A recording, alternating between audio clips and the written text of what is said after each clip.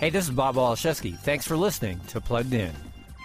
3 years ago, a little game called Pokemon Go exploded on smartphones everywhere. And the software company Niantic has now released another augmented reality game for your phone called Harry Potter Wizards Unite. Gameplay-wise, Wizards Unite uses many of the same AR mechanisms as the earlier game. Just sub in wands and spells for Pokeballs and fantastic beasts for pocket monsters, and you've got a pretty good idea how things work.